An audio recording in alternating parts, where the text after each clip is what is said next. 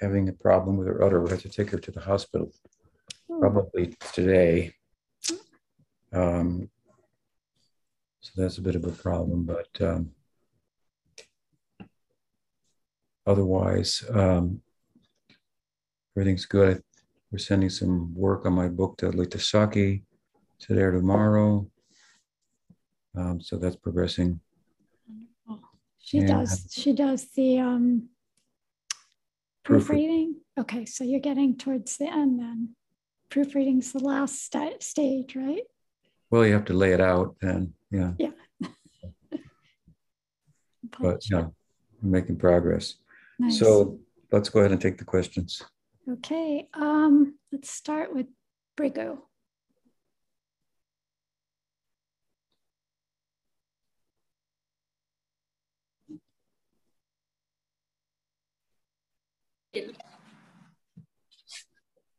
It's coming. Just now coming. Hello. Hare Krishna, Dandavat Guru Maharaj. Okay. I have a question about bhakti in relationship to astrology.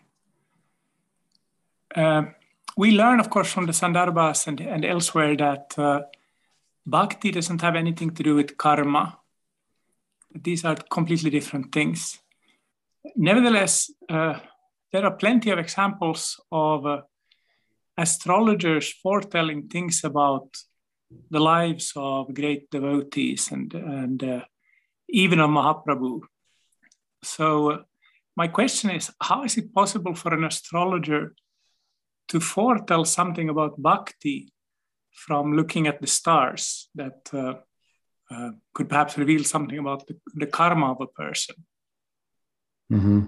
Yeah, I understand your question.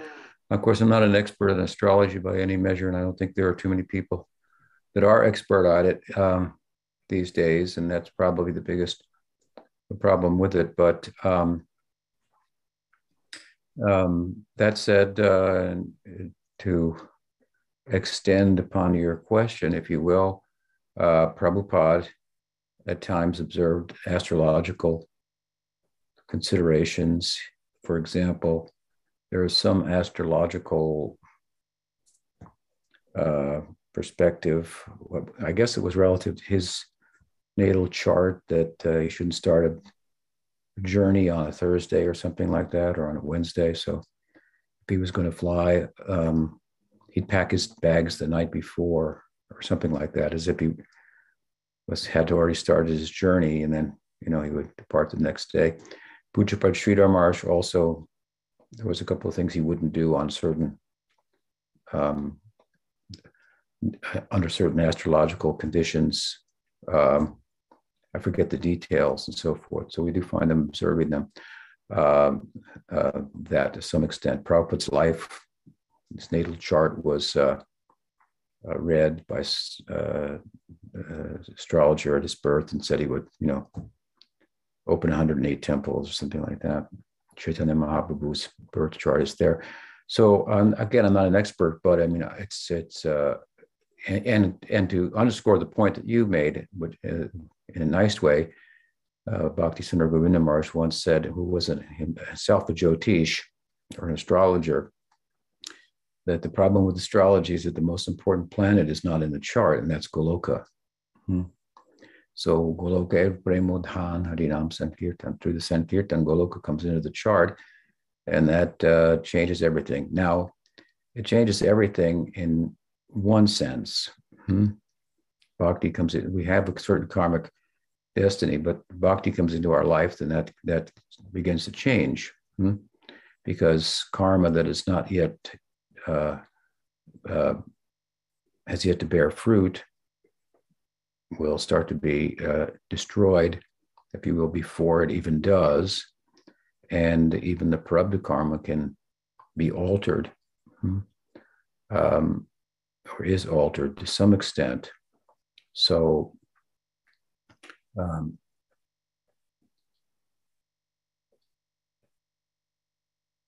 would also say that with regard to the sadhaka, then the sadhaka deha, the body of the practitioner, the life of the practitioner, it's a work in progress. Typically, So he or she is partly plugged into sense objects in relation to a biological and psychological sense of self, and partially plugged into sense objects in terms of the spiritual sense of self, wherein the objects of the senses are engaged by the senses for the pleasure of the Krishna senses. So there's a balance there that's gradually diminishing on the material side, and the spiritual side is coming up. So in which case, such a person is not entirely, if you will, under the influence of bhakti, and karma is said to be destroyed by bhakti. And as I mentioned, even the prarabdha karma, which is a strong point for bhakti because gyan is not as powerful to do so. Bhakti being, of course, nirguna in nature, but still it's gradual. I think Jiva Goswami gives the example, if you're going to thread a garland, let's say of flowers, then you stick the pin in and it's done. But if you look in slow motion, of course, it's going slowly through each petal, one by one by one.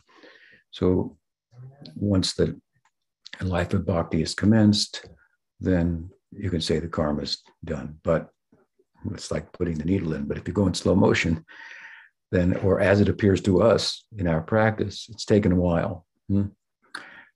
So in any event, in his life of most sadhakas, there is some influence of karma. Well, with regard to Krishna or Chaitanya Mahaprabhu's birth chart is given, for example, in Chaitanya Charitamrita. Well, he has a birth chart. And despite the fact that he's not under the influence of karma, there's a reading of it that shows it to be very auspicious. And even though he is only moving under the influence of Sarup Shakti, that doesn't mean that they're not going to show up in the world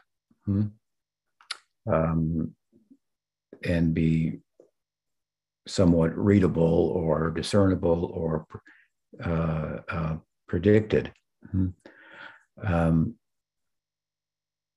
I think something comes to mind. There's a difference between correlation and causation. Just like the mind has a correlation with the brain, but it would be erroneous to say that the brain causes the mind, like a hand on a glove. They correlate, but they're at the same time different. So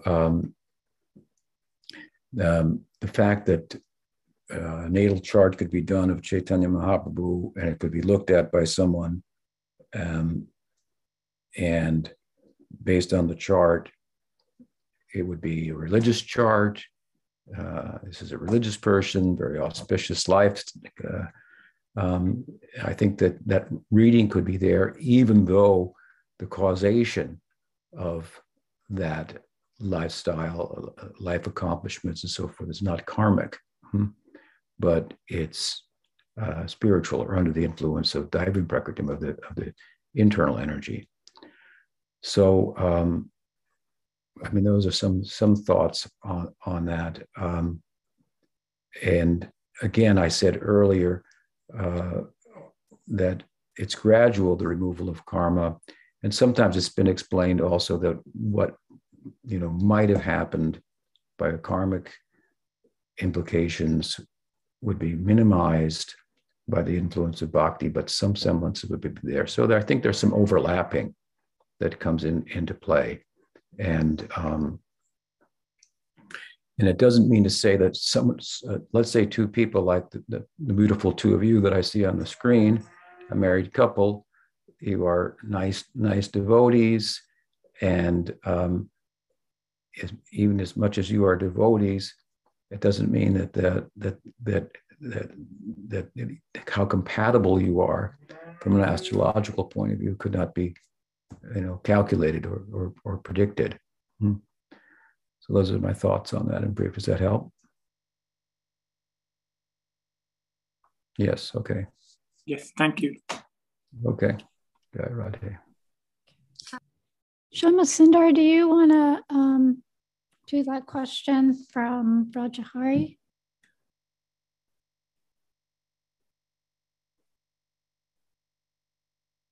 it did it. Okay. Yeah, it's not sending it. Okay, let me try doing this to everyone.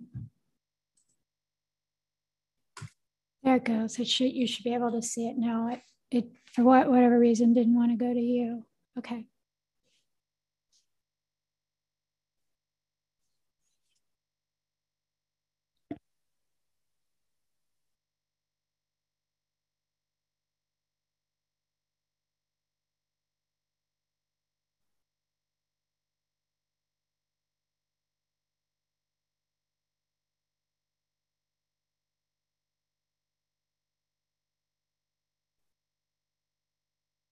Mm-hmm.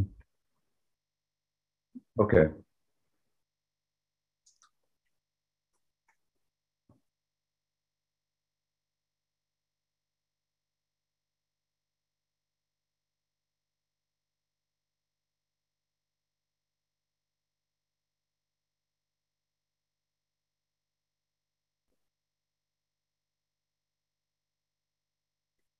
What comes to mind immediately is that with regard to techniques, if you will, Bhaktivinoda Thakur has mentioned something, and I can't recall where. It may be in Harinam Chintamani, which is a book about Nam Seva. And he mentions that one should try blindfolding oneself, locking oneself in a room, pulling down the shades, whatnot. So doing away with distractions, if you will, to put it in a more broader sense, to create a favorable, peaceful environment for the chanting, a particular place for chanting, a time for chanting. The mind works well, if you will, with schedules. It works against it, but it can be harnessed. If every day I have a schedule, I do it this time, in this place, mind will get used to it. This time, this place, I do that. I follow this. It can be trained. So the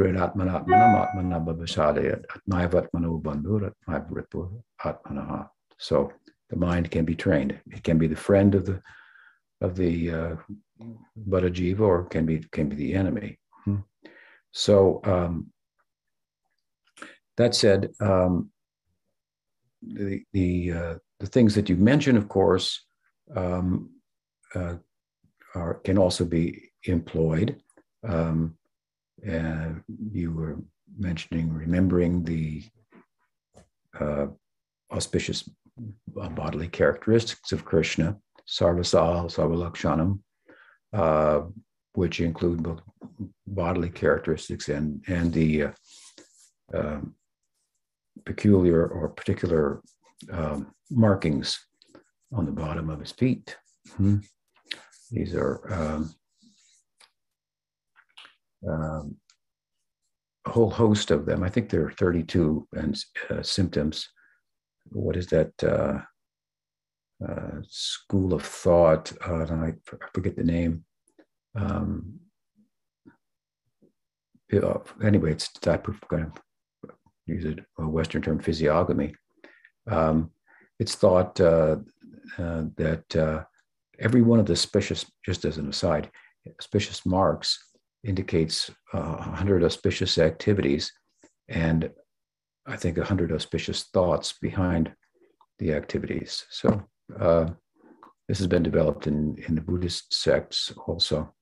But at any rate, yes, remembering the bodily characteristics of Krishna. This is one of the qualities of Krishna that stand out, for example, in Sakyarasa, or other qualities of his. And you mentioned verses. You might go over in your mind the Shikshastakam while chanting.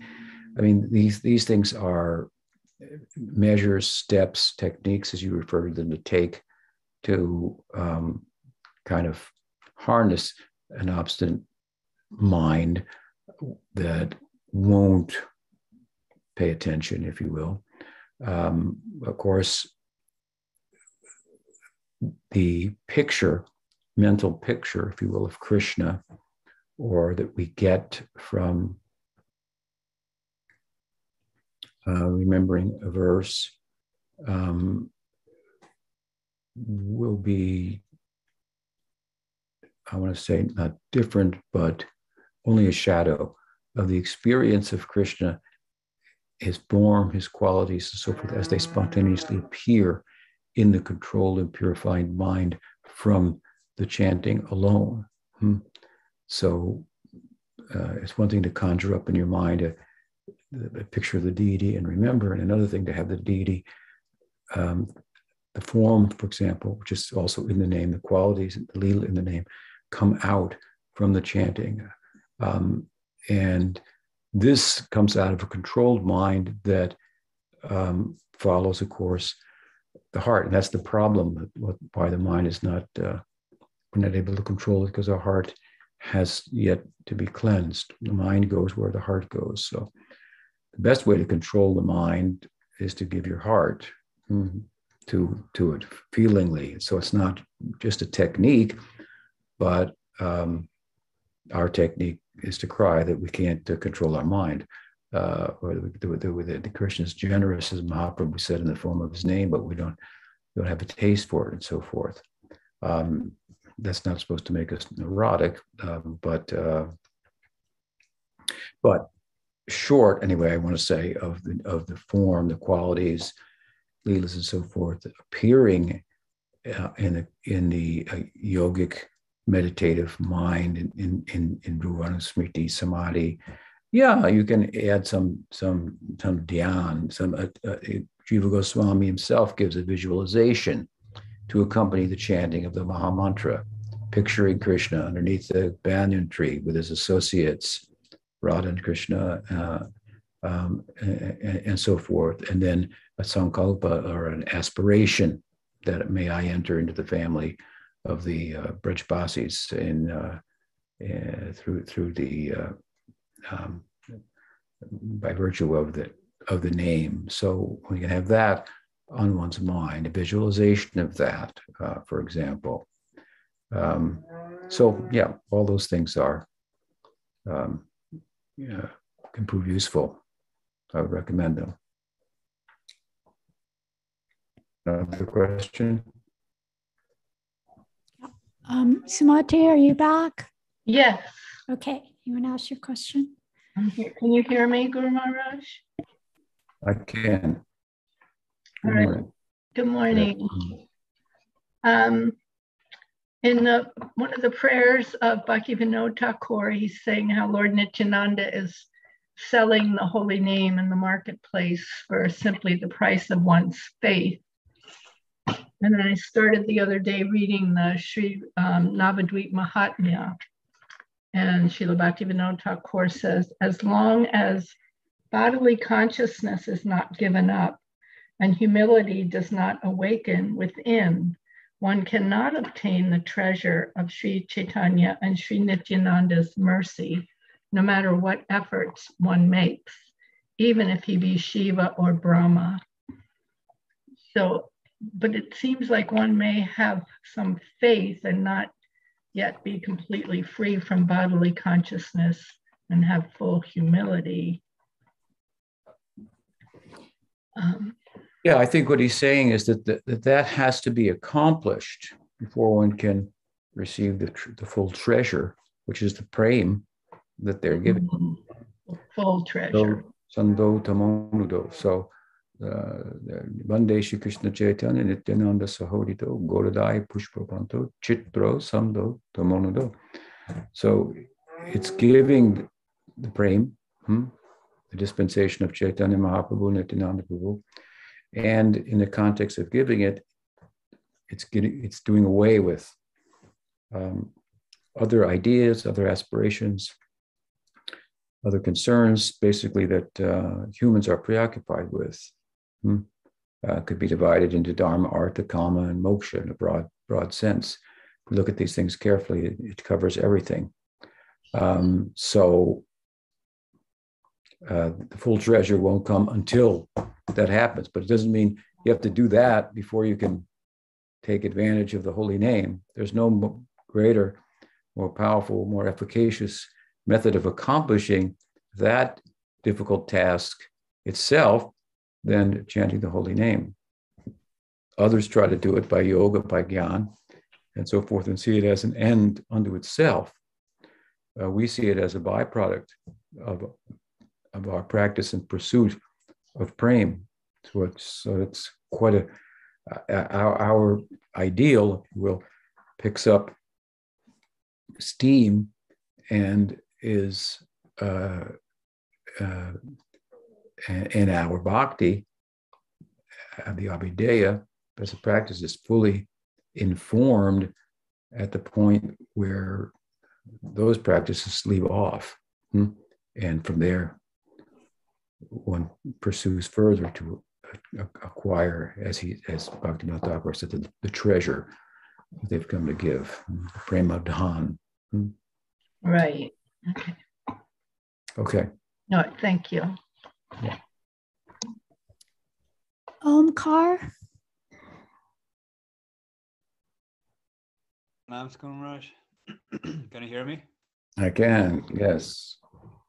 Hi, good morning. Good to see you. Good to see you too. So I guess a doubt still remains in my heart about who hears my prayers when I make a plea for Krishna. And who do you pray to?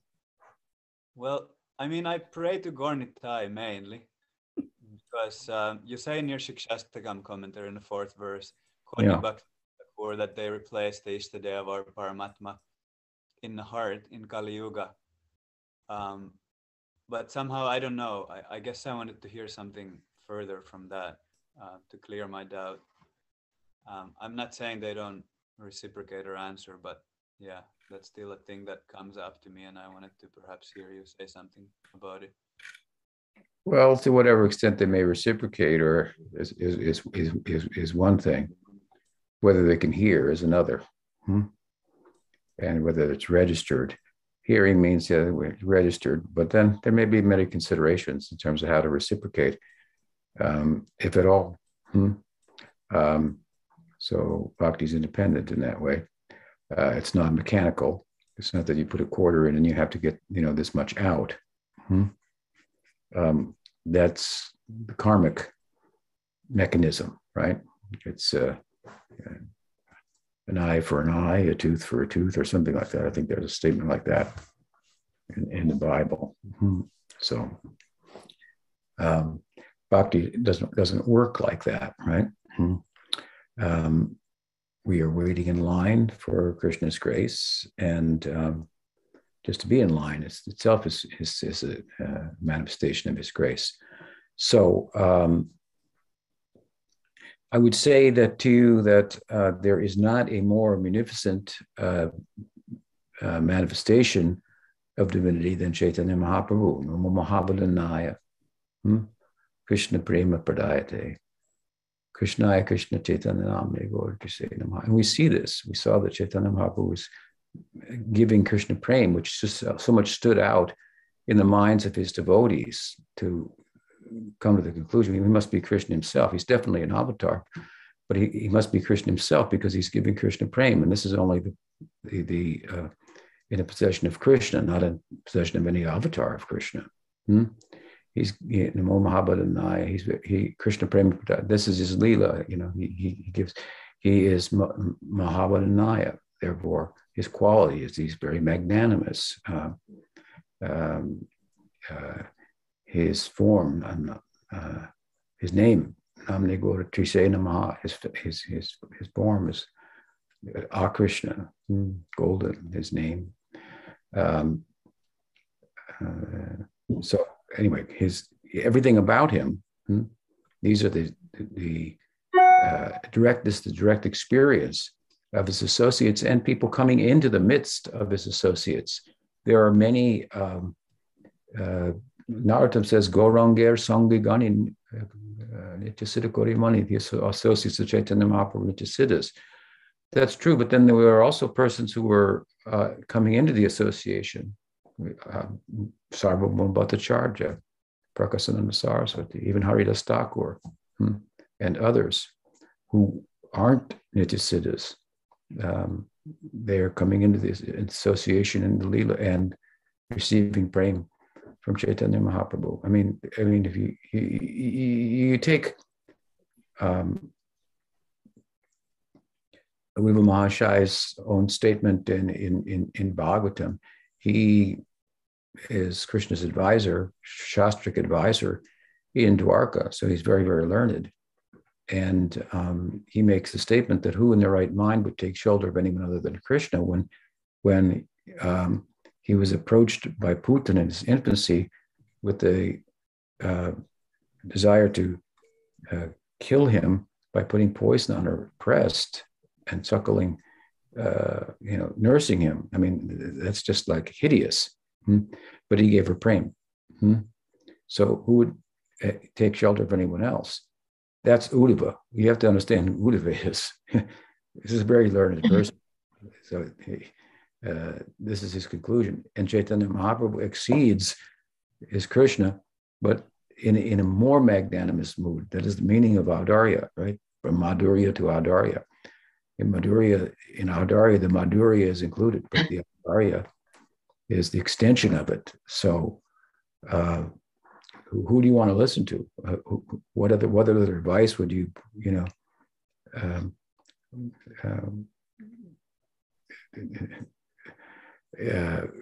you take them, these great persons, Uddhava, Narada, and so forth. This is the Brahma, Shiva.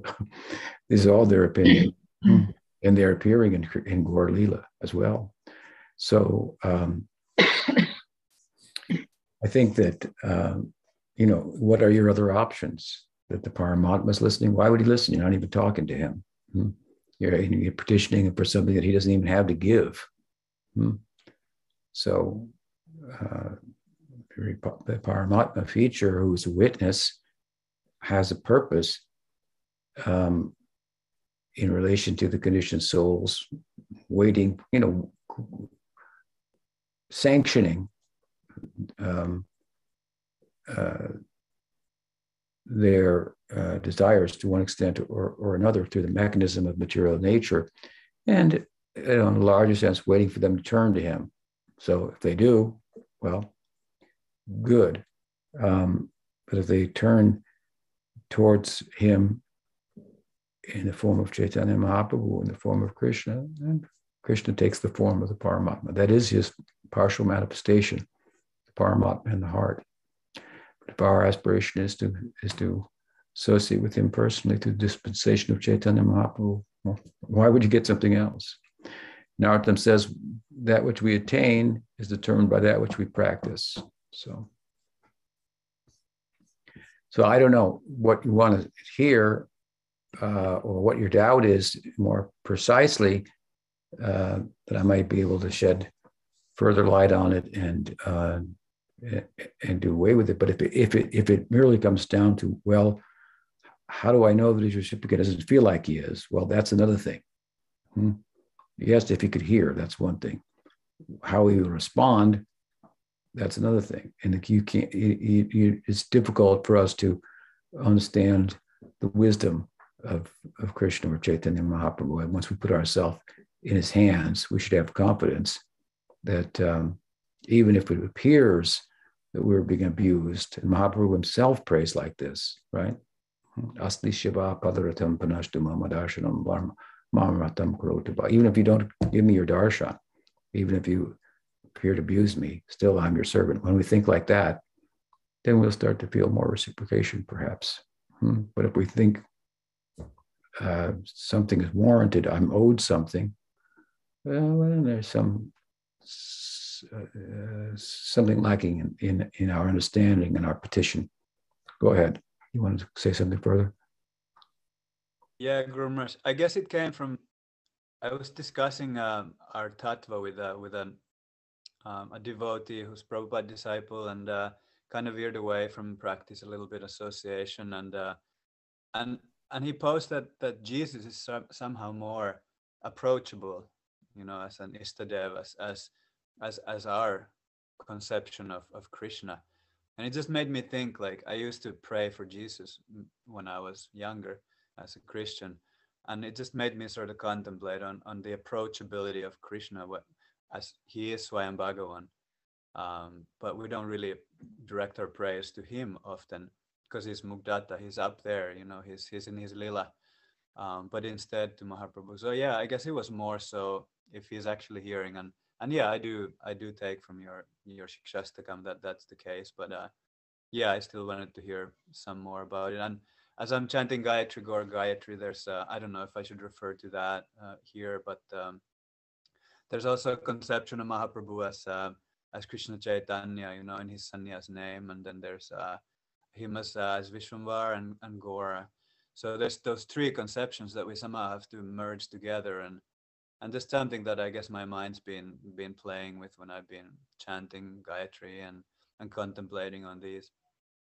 Well, it's similar. I mean, you want to approach Krishna through his appearance as Chaitanya Mahaprabhu, and in Navadvip, he's Vishwambar. We want to contact him there, and we do that through his person as Sri Krishna Chaitanya as a sannyasi, because in that Leela, he shows the way. So he shows the way to enter into Navadvip, and through Navadvip to enter into Goloka. But I mean, you also have to appreciate the fact that Chaitanya Mahaprabhu and Krishna are the same. They are the same person. So yes, in different moods, but we should not pray to Krishna. We do pray to Krishna. But we pray to Krishna as a follower of Chaitanya Mahaprabhu, because if you come to the pearly gates of Goloka and say, where are you coming from? You say, I'm coming from Navadvip. They say, well, we open the gates right away. No problem. There may be other ways to approach there, but you will not get in as easily. So that's that. It's interesting that someone would make that point about Jesus being more approachable. That may be the way in which the teachings have been presented over the centuries and so forth, and really very much watered down in a sense.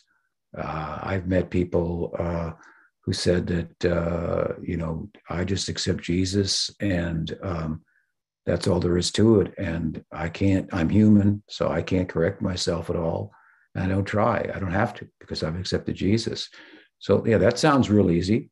Sounds more approachable, but whether that's actually accurate and Jesus is actually appreciating that's another thing altogether, right?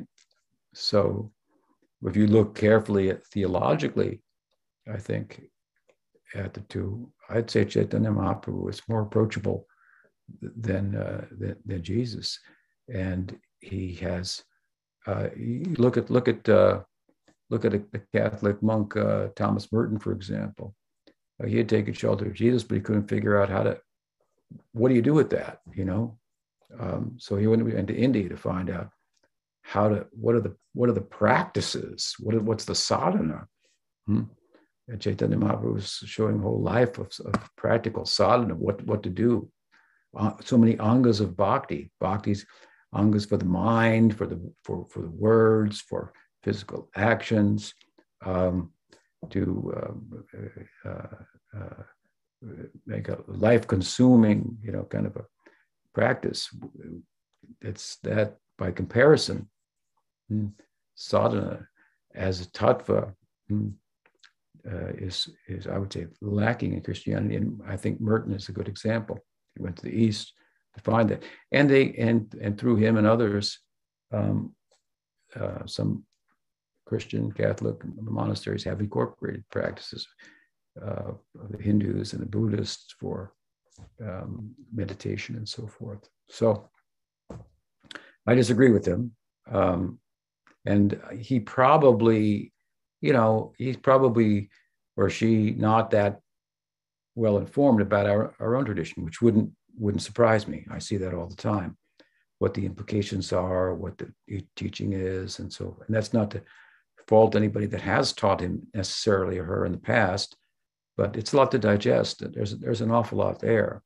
Finding out new things about it all the time myself. So after half a century, so.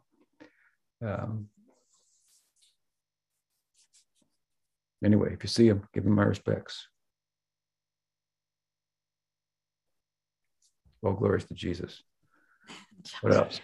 Maros has a follow-up question. Yeah, please go ahead. And that was Pranam Maharaj. Can you hear me? Yeah, who's speaking? It's Maros. And thoughts. Considering this point you mentioned just now that we should, that Chaitanya Mahaprabhu giving prema, but sometimes I heard that only through sadhu sanga comes bhakti, and sometimes I hear that either Krishna can give or guru or devotees, or so how to understand this?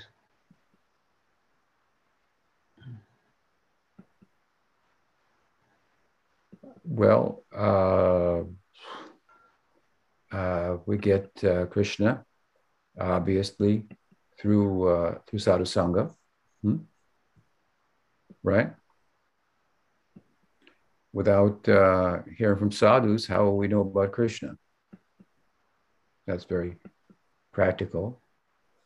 So I guess I'm not clear entirely what the question is. Maybe it's a question like, well, do we get it from devotees? Do we get it from Krishna? Do we get it from Chaitanya, Nityananda? There's too many people to think about here. Well, all of the above, is the answer in one sense. But that said, of course, it's thought that, and I think well thought out, that Krishna comes to us in the form of the guru, which is kind of the way in which he most prominently appears in our life, and our focus should be therein. But if we focus on the guru, well, the guru teaches us to focus on Krishna. And in the context of that, he teaches us to focus on Krishna, who is teaching about the worship of Krishna, which is the form of Chaitanya Mahaprabhu, and the two are non-different. So, I mean, we're lucky that that we can fix the mind and it can move at the same time. So you can fix your mind on the guru, can move to Krishna, and then from Krishna it can move to Chaitanya Mahaprabhu. Mind likes to move. You can move from one quality of Krishna to another, one lila of Krishna to another. So the mind, which likes to move, is restless, can move and still be focused at the same time, exclusively. Exclusive meditation on Chaitanya Mahaprabhu is not different from exclusive meditation on Krishna. Exclusive meditation on the Guru, because the Guru embodies the teachings of bhakti and love for Krishna. It's not different than being exclusively focused on Krishna. So, we can sit and do bhajans, Guru bhajans, Gaur bhajans, Gaur Nityananda bhajan, Radha Krishna bhajan. You could systematically worship like that in a particular setting, whether it be singing or chanting. We sit, chant, offer our pranam to our Guru, seek the blessing of Chaitanya Mahaprabhu, the Panchatattva, chant the Hare Krishna Mahamantra. So you could systematize it to some extent. It's not necessarily that you have to. And other than that, whichever one works best for you. Like I say, you can focus on the Guru, but the Guru tells us to focus on Krishna. Focusing on the Guru should cause the focus on Krishna. Not the teaching is we should focus on the Guru and, I'm thinking about Krishna, so it's a problem. Not like that. Now, I'm not sure if I answered your question because I didn't entirely understand it, but I hope that I have. And if not, please let me know, and I'll try to be more specific in my response. So if I understand it, it shouldn't be like mechanical, but like more what comes through the chanting and like this. Yeah, but I mean, there's a difference, but there's a non-difference between sadhu, Guru, Krishna, Chaitanya Mahaprabhu.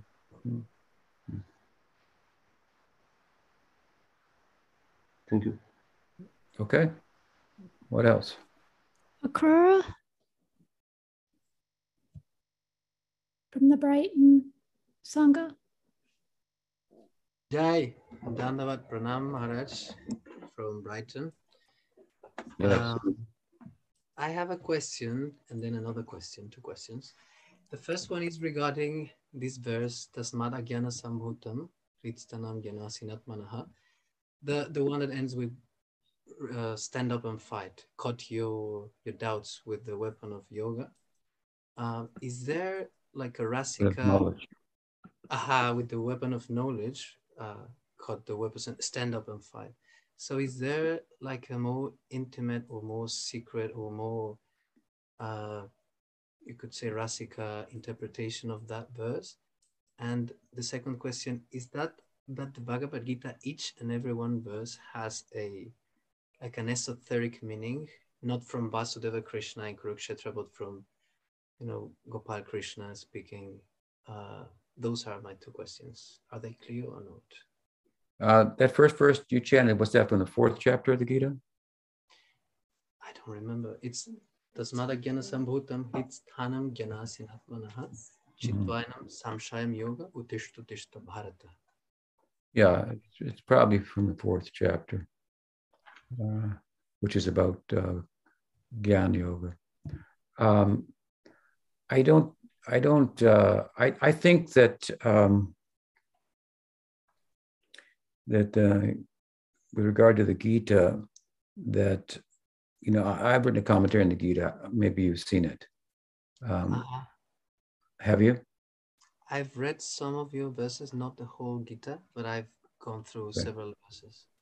Well, the focus or my approach to the Gita there was that if Krishna is in Kurukshetra and speaking the Bhagavad Gita, what would be on his mind? Has he ever been there before?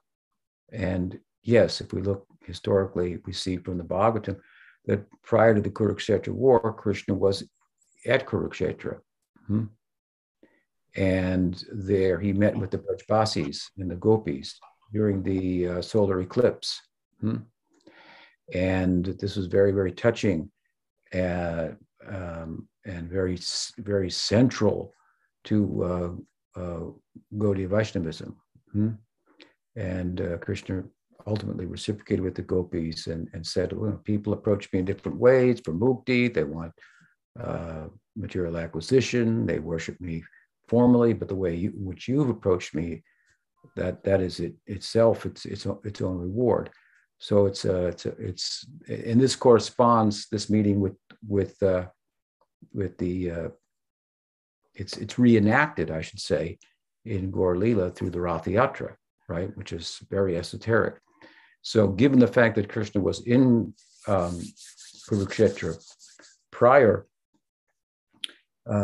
to his meeting with Arjuna and the circumstance of the war that brought him there, the Battle of Kurukshetra, it's reasonable to conclude that now stepping on the field of Kurukshetra to speak about Dharma to Arjuna, which he's in the midst of establishing Dharma, something that he does outside of Braj, right? Inside of Braj, he's not preoccupied with anything other than Leela in the full sense of the term. Outside, therefore, it's said, even when he kills the demons, Kaviraj tells us it's Vishnu inside of him that does that. And if you look at the Leelas,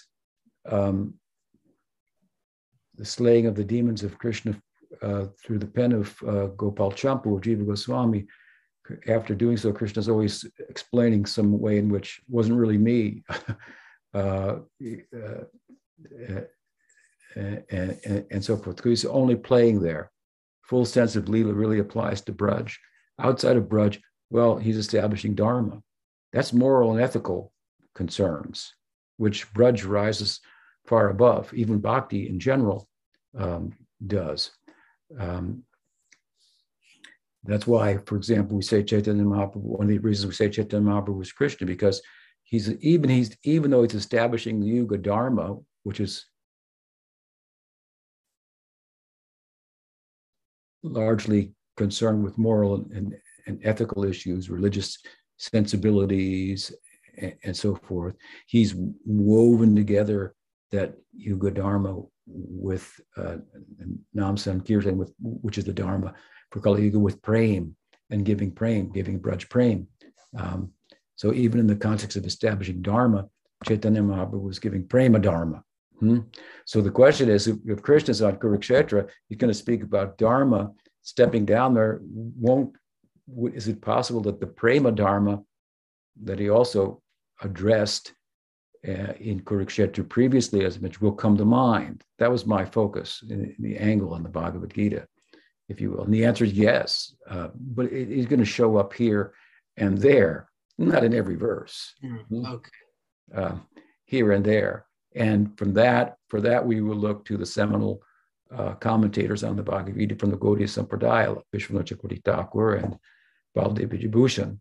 And they show this to some extent, for example, in the what Vishwanath Chakravarti Thakur termed the Chatur Shlok of the Gita, in the 10th chapter.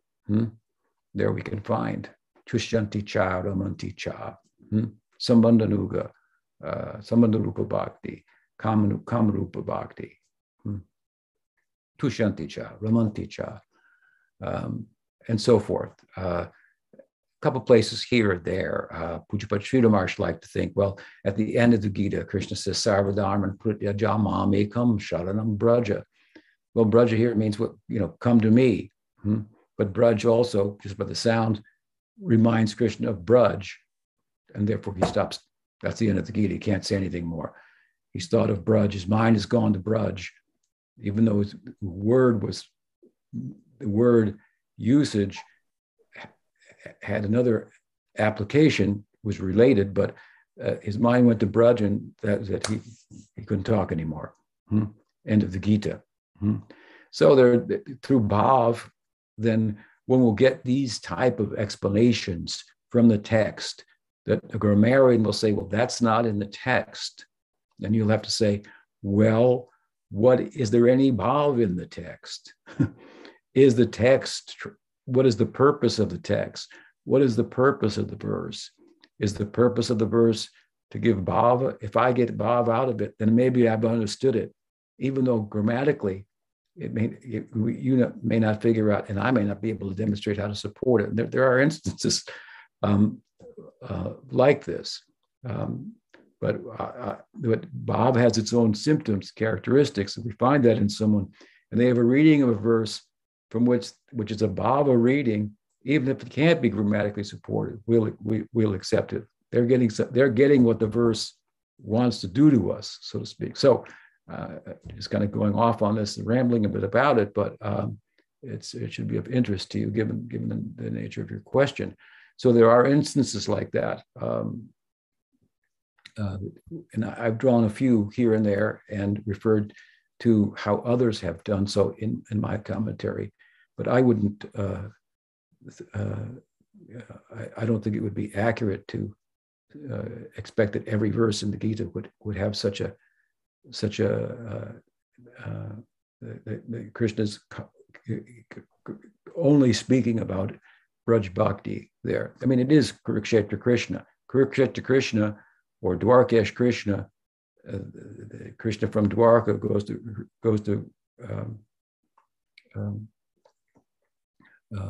Kurukshetra. He remembers Braj. Krishna in Dwarka is remembering Braj. At night he goes to bed, and his queens hear him dreaming and speaking out, calling the names of the gopas and gopis, so they know his heart lies there. But it's not that everything about Dwarka Krishna is really only about Braj. He has his devotees in Braj. Mathura Krishna has his devotees in Mathura, and that side of him is fully reciprocating with that kind of love. But there may be instances in which he's reminded of Braj, like in Brihad Bhagavatamrita's first canto when Narad comes to Dwarka, and it reminds Krishna of Braj, and Krishna goes into a trance, and it causes a huge, apparent disturbance in Dwarka, for which Narad later apologizes, to which Krishna responds, Garupakari Smrtida Priyanam. Don't think like that, he says. The best friend is one who reminds one of his beloved, and that's what you've done. It may look troublesome like a disturbance here in Dwarka, but actually it's very pleasing to me. So there are instances where that will come up, where this Braj side will come out. He is the same person, but he's there. He is reciprocating in Dwarka, for example, to the love of the inhabitants of Dwarka. But if the Brajbasi remembrance should become prominent by some udipana, which is causal, the udipanas are causal in that they bring it to the surface. I might always love my daughter, who's gone away to school, but if I come home one day and I see her shoes at the door, and I realize she's there, just seeing her shoes, that love will come to the surface, right? So there may be instances in Kurukshetra, given the context of the teaching that he's giving to Arjuna, or any number of things where that may come up, but it's not everything that he says and does is ultimately speaking about Braj. I wouldn't think of it like that. The verse in particular that you mentioned, I would think that I can't think offhand of an esoteric explanation of it, other than that what's being said there is kind of a call to action, if you will, and with the sword of knowledge, isn't it, to slay the doubts and so forth and so on. My mind, when you mention it, goes immediately to Caitanya Mahaprabhu and his weapons of hands raised in surrender and submission. I give up. You can look at it like that. This is my weapon. I give up. And making it my effort is to get your kripa, because otherwise it's not possible. And I'm asking for something actually more than slaying the doubts, but entering the planet of faith itself, and the praying that corresponds with it. So some thoughts on that. I hope that's helpful. Beautiful, helpful, inspiring. Okay, good. Thank you for the question. Yeah. Ram Mohan has a quick question, he said. Okay. So we have a little Pranams, Guru Maharaj. Bye. Can you hear me okay? I can. Okay, good. So actually following on from the Gita, I was listening to some older lectures you were giving shortly after, I think you just released your Bhagavad Gita. You were in India, and you were speaking very enthusiastically about a couple of other versions of the Bhagavad Gita you were planning to write. One was a poetic version, the other one was the commentaries on each chapter. Mm-hmm. Do you still have plans for that? I know someone asked you about that relatively recently, but yeah, I think about it from time to time. I think that the latter one has been more on my mind than the former. A chapter summarizing each chapter, so it would be an 18-chapter book, and then some verses would be selected in particular from each chapter. So it would be quite readable, I think, for the general public and for the devotee community. I had seen an edition like that many, many years ago of Ramanuja's commentary, and that's where I got the idea from. Not that it's, a very esoteric idea necessarily, but I do have it in mind. But I have a lot of different other books in mind too. And right now I have in mind to write a book about Caitanya Mahaprabhu, but we'll see. I just finished one book, and it takes a little bit to start another one, but I appreciate your interest in the subject. You're one of a number of devotees that asked me that question. So it does speak to the potential popularity of that book. My Gita has probably sold more than any other book of mine as well. So it is an important text. Yeah. Thank you. Okay. So we're just about out of time, right? Yeah. Are there any more questions? Someone just said, what topic on Caitanya Mahaprabhu? What topic? on Chaitanya Mahaprabhu. It's from Madhavan to everyone. Oh, if I was to write on Chaitanya Mahaprabhu, well, I would write about the Hindu notion of avatar, which I was lecturing on recently in my recent visit to North Carolina. For those of you who tuned in would appreciate, would have a little more insight into what I'm talking about there, but that's an interesting concept. And so there's no other religion that has such a clear teaching as to how, in different ways and the different extents to which God appears in the world and is in the world all the time and comes and goes, and so on and so forth. Because people say, well, I've never seen God. Well, what are you looking for? So that's a big subject, and Avatar Tattva covers that. And Gaudiya has really crystallized the Avatar Tattva as the Bhagavatam does, drawing from different Puranas all in one place, different types of avatars and so forth. So then, of course, in the midst of them, there's Chaitanya Mahaprabhu. And the idea would be here is an avatar in historical time, whereas the others are in either allegorical time or the mytho-historical period, and so forth. And then from there, if you will, I would be writing about Chaitanya Mahaprabhu's appearance, what was happening in the world at that time, in other places, so on and so forth, what his teaching is. And I would also go through like a Leela narrative, if you will, that would be, I would say, would come somewhere in the middle between an academic way of looking at it, which is very objective, dull, and takes the divinity out of Chaitanya Mahaprabhu, and a very literal kind of Kanishta perspective that it goes to the other extreme.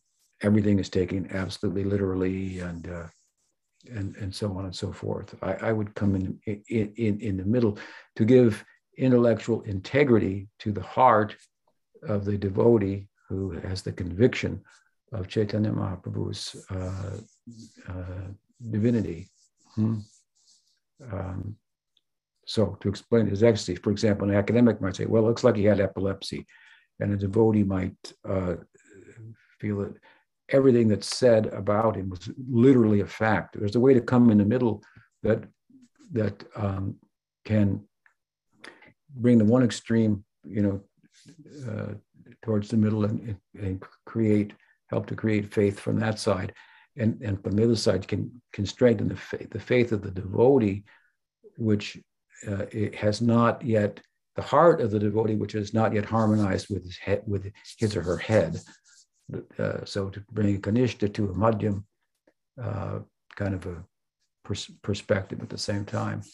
That's my idea. It's a bit of a challenge, but I have a little bit of feeling for Chaitanya Mahaprabhu, so I think by his grace I could be successful. We'll see. Bye. It sounds very exciting. Thank you for sharing, Guru Maharaj. Okay, well, thank you for asking, and thank you for all being with me. Hope to be with you again soon. Or Pramanande, Haribo. Haribo. Thank you so much, Guru Maharaj, for your time and your wisdom, and thank you. Making time for us every week for the last 20 years. It's wonderful. Okay. Thank you. All right, Haribo. So devotees, stay on. I'm going to just make a couple quick announcements. Sakirati, if you're on the call still, can you put the link to the new website up? There it is. Okay, Sakirati has done something which I would have been feeling somebody should do. And one of those, but of course I didn't do it. I don't have the skill set, but she has created a website with all of the Sri Caitanya Sanga events. I have found it very difficult in the past to find things on Facebook pages, and it's been kind of, just one of those frustrations. So thank you so much, Sakirati. I am very indebted to you for that. So that is on the chat, so everyone can copy that and have it for your yeah, for whenever you're needing to find out what's going on. And then just to quickly go over the classes for the Tavi Vivek that are in April. On Mondays now we have Krishna Sandarbha. Chitahari has picked up that service that Dulal Chandra was doing before he passed. So thank you, Chitahari. And on Tuesdays, we have Kanuram is doing a name on every stone, Sri Ramachandra Katha. And on Wednesdays, we have Sadhvi Dasi doing the role of the Vaishnavi saints in the history of Gaudiya Vaishnavism. Thursdays, we have the beauty and messiness of the sadhaka's journey. Those are interviews that I am doing with devotees. We have some really exciting interviews coming up this month, so tune in. And then Fridays, we have Kishore Krishna Das is giving classes on Prahlad, simple-hearted devotion. Now that sounds like a very ideal class for Kishore to be giving. And on Saturdays, we have Bhagavad Gita chapter 4, Bhakti Insights into Krishna's Descent, and that's Madan Mohan Das. And then Sundays, we'll be back here with questions and answers. So yeah, it's exciting. Well, let me just see this for the interviews. This Thursday, Muralidhar will be the interviewee. And then we have Ram Mohan Das on the following one. And then on the 21st, we have Padmanabha Swami. And then on the 28th, we have Indra Dasi. So we have a good lineup of interviews. So hope everybody will come and join us for those as well.